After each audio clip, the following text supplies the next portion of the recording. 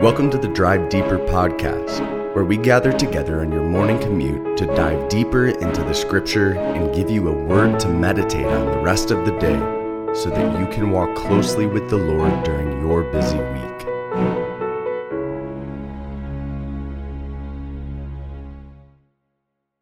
Today we're going to be diving into our last passage that we'll be looking at in Matthew chapter 5.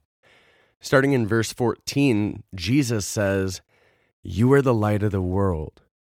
A city set upon a hill cannot be hidden.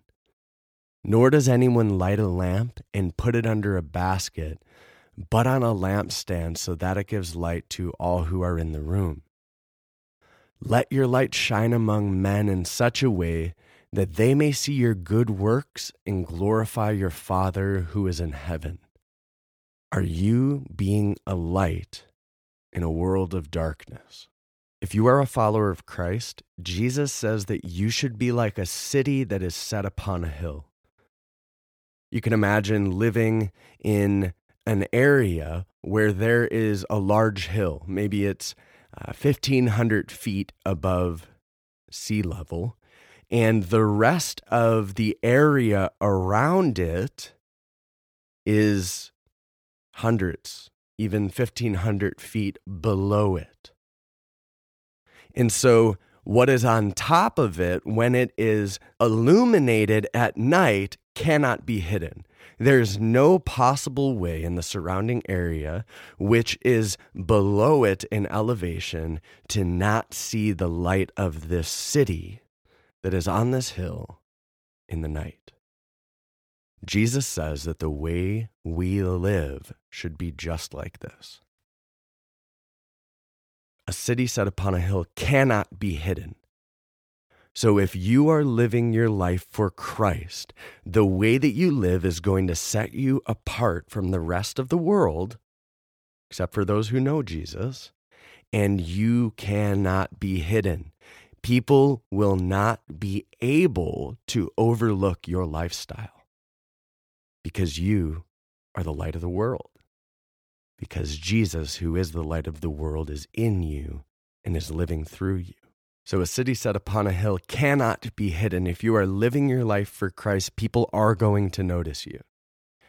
But two, Jesus says, nobody lights a lamp and puts it under a basket. Why do you buy a lamp or two lamps to put on each side of a couch? You do it so there's light in the room. Wouldn't it be ridiculous if you went and sat in your family room, turned on both lights that are on the sides of your couch, and then put blankets over them? You'd say, what is the point of that? You bought these lamps to give light to this room so that you could read, so that you could see the person's face that's sitting across from you.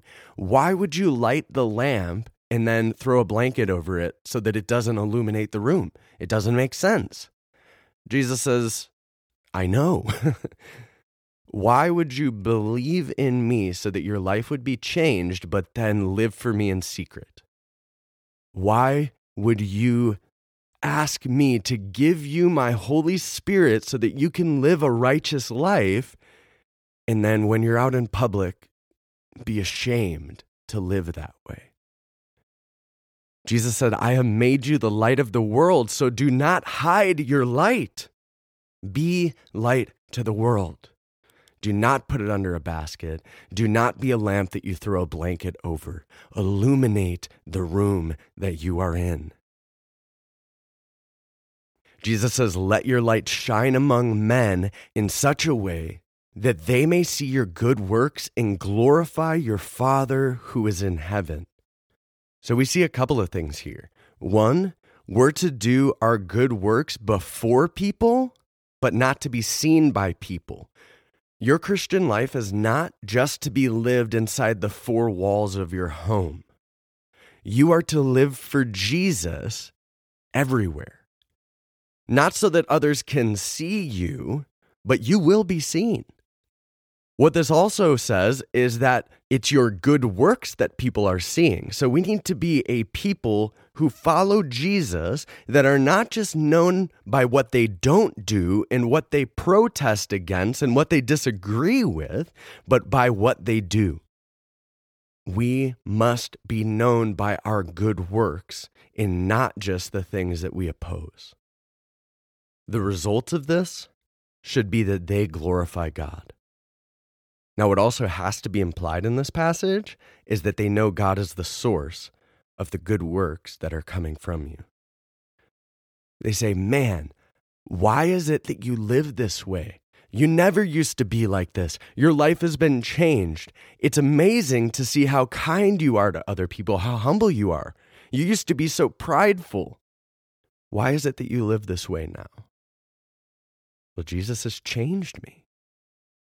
And so this is who I am today. The result of that conversation, the result of a person having that sort of knowledge should be that they say, wow, that's awesome. Not, wow, you're awesome. So are you living your life in such a way that you are the light of this world? Or are you hiding your light under a basket? Are you known just by what you don't do or what you don't agree with, or by your good works, by what you do? And do people know the source of the light that is within you? Brothers and sisters, you are the light of this world, and we live in a world that is in utter darkness and needs to be illuminated. So go and be who Jesus has made you to be.